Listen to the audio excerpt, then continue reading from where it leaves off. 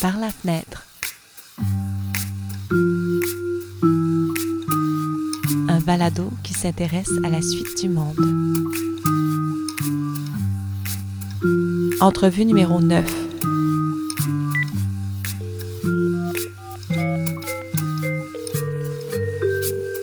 Oui, Salut, c'est JB. c'est Jean-Baptiste. C'est un bon moment pour te parler? Je suis en train de faire la vaisselle, mais pourquoi pas? Ouais. J'imagine que... en fait, dis-moi, tu es où et qu'est-ce que tu vois de l'endroit où tu me réponds actuellement? Là, en ce moment, je suis chez moi, puis je vois le lavabo avec la vaisselle sale qui est en train de se faire nettoyer. Jusqu'ici, Sylvain, qu'as-tu fait de ta journée? Premièrement, je me suis levé tard, comme c'est maintenant malheureusement souvent le cas. Oui. Ensuite, ensuite de ça, j'ai déjeuné. J'ai pris la peine de lire le journal. Oui. Et oui, j'ai maintenu mon abonnement au journal Le Devoir version papier. Oui. Parce que, bon, je soutiens les entreprises locales, puis on m'a confirmé qu'il y avait... Le papier journal, en fait, est un excellent un sceptique ou un antiseptique, c'est ça? C'est très bon dans ton compost, le papier journal, Sylvain. Oui, mais en fait, moi, j'ai parlé à ma mère, qui est quand même assez âgée, puis elle m'a dit qu'à l'époque, il emballait des fruits et légumes dans du papier journal. Oui. Ça avait justement cette propriété, même il emballait la viande. Mais vraiment, le papier journal était utilisé pour... C'est un emballage. Je me dis, Carlis, c'était tellement plus écolo avant. C'est fou, hein? Tu sais, là, t'arrives chez vous, puis tu recycles le journal. Merci, bonsoir. C'est comme, waouh, quelque chose qui va s'intégrer. Sinon, aujourd'hui, j'ai quand même travaillé pas mal, en fait. J'ai répondu, j'ai clenché plusieurs courriels. J'ai fait un Skype meeting FaceTime avec Téléfilm avec Nancy. Après ça, écoute, je me suis fait un lunch, j'ai pris ma douche, j'avais du linge qui séchait, j'ai tout ramassé, j'ai séché ça. Tu t'es pas levé si tard que ça, Sylvain. Je me suis levé genre à 9h, mettons, là, quelque chose comme ça. Là. J'aimerais te parler de ce confinement, ce que ça provoque en toi et comment tu te sens en rapport avec ton métier. Tu es producteur chez Metafilm, une compagnie que tu as fondée, une compagnie qui est très investie dans le cinéma indépendant, le cinéma d'auteur. En ce moment, il n'y a plus de tournage dans le monde entier. On vit dans un monde où il n'y a plus de concerts, de spectacles, de représentations. Il n'y a plus ça. C'est unique. J'aimerais que tu me parles de ton métier et de comment tu ressens et à quoi tu réfléchis quand tu penses à cette situation, Sylvain. Écoute, c'est sûr que ces temps-là sont exceptionnels, vraiment exceptionnels et rares. On n'a jamais vécu ça, en tout cas, je crois, pour la plupart d'entre nous. Donc, c'est quelque chose de nouveau. Puis, comme dans chaque situation qui est nouvelle, évidemment, ça jette cette lumière nouvelle sur ce qu'on croyait qui était important versus ce qui n'était pas important.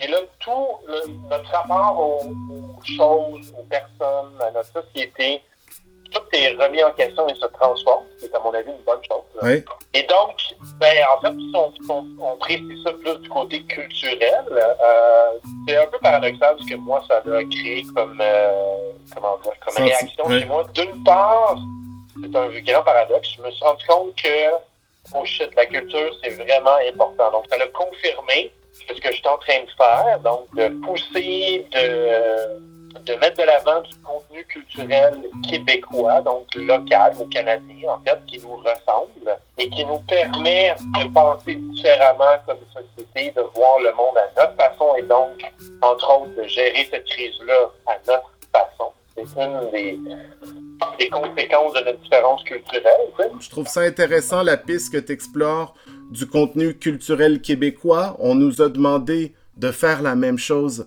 en termes de nourriture. On nous a demandé de faire la même chose en termes de ne pas commander chez Amazon. Mais le contenu culturel local, comment tu vois que cette situation peut nous faire avancer dans ce sens-là? C'est-à-dire que s'il y a la même prise de conscience que je pense la population québécoise a eu et a en ce moment par rapport à l'achat local, juste d'un point de vue strictement économique, la plupart de nos produits physiques au Québec pour maintenir des emplois ici, etc., encourager les entreprises qui vont payer des impôts, etc., On peut appliquer juste dans une logique économique cette même pensée-là pour les contenus culturels. On devrait avoir le même élan solidaire en tant que société de dire, OK, je vais laisser faire Netflix un petit peu ou Amazon, ou pas nécessairement laisser faire, mais juste dire, je vais m'intéresser à ce qui se fait ici davantage. De toute façon, j'ai le temps. Donc, ça va avoir le même effet positif d'un point de vue économique.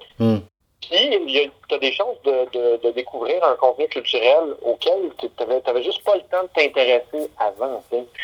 Puis, je pense que, en tout cas, d'un point de vue général, que ce soit du contenu culturel local ou international, etc., d'une part, ce que moi, je découvre, c'est ça que j'ai expliqué au début, il y a un grand paradoxe, c'est que les productions culturelles, quelles qu'elles soient, en fait, sont importantes. On le voit maintenant. Des gens qui n'ont pas accès à ces productions-là, je pense que leur confinement se passe beaucoup plus mal d'un point de vue mental que les gens qui ont la chance d'avoir accès à ces contenus-là. Tous ces points d'ancrage-là, c'est une ouverture sur soi, sur les autres, qui nous fait aussi sortir de cet état anxiogène-là dans lequel on est maintenant. Si tu passes ton temps à lire les nouvelles et checker des stats de mort puis te fâcher, c'est sûr que ça va mal se passer. Le journalisme en continu, c'est un peu l'ennemi en ce moment. Exactement. Donc, d'une part, ça me conforte dans cette idée-là que ce que je fais est important. Puis, paradoxalement aussi, ça me fait me dire qu'il y a des choses beaucoup plus importantes. C'est ça qui est le grand paradoxe, c'est que là, je fais comme, oh shit, OK, là, je vois les sources de cette pandémie-là. OK, c'est des sources, c'est des conséquences du néolibéralisme à son extrême, la destruction de l'environnement, et les inéquités, etc. Puis, bizarrement, je pense qu'il y a plein de gens aussi qui exercent différents métiers, qui ont le temps maintenant. Tout vient avec le temps, en fait. Parce que là, tu as le temps de réfléchir sur la société dans laquelle tu vis, comment elle est en lien avec les autres sociétés, qu'est-ce qui nous unit comme personnes, etc.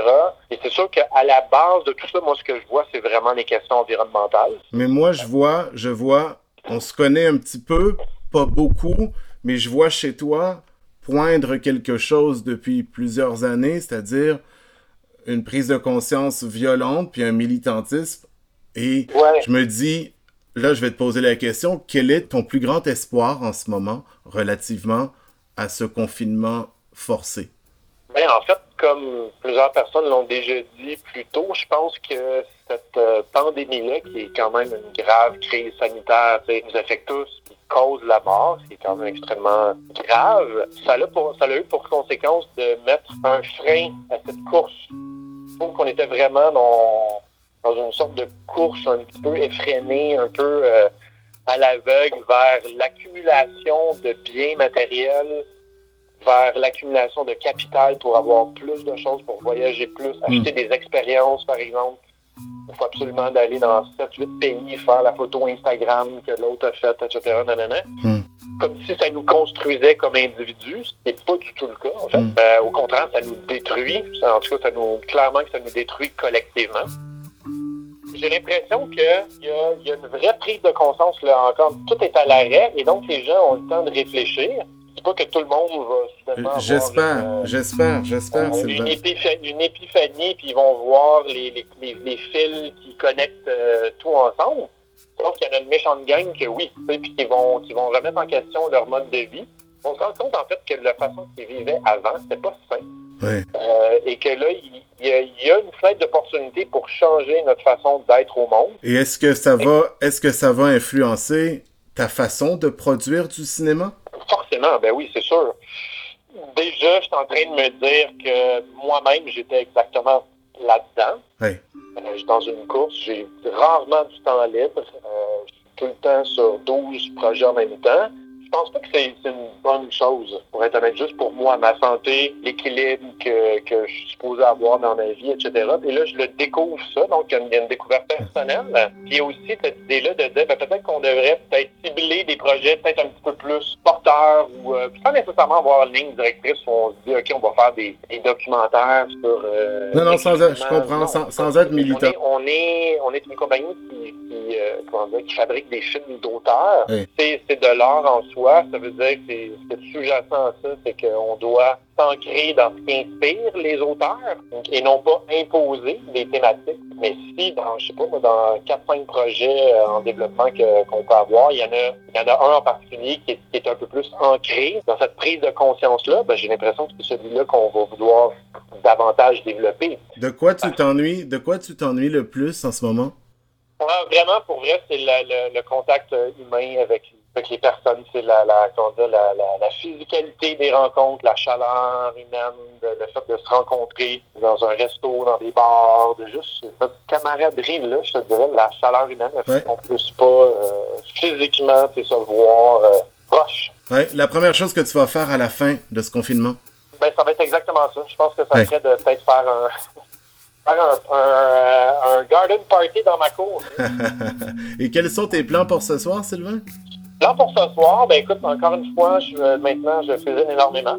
Donc, je vais cuisiner une paella ce soir. Je vais faire un pain aussi. Je vais certainement écouter, je sais pas, là, j'ai scrollé le Criterion Channel hier, puis je me suis fait une liste. Fait que je sais pas quel film je vais regarder. Je suis content que tu termines pas en me disant, ce qui aurait été plus paradoxal, c'est que tu me termines ça en me disant, je vais regarder Netflix toute la nuit.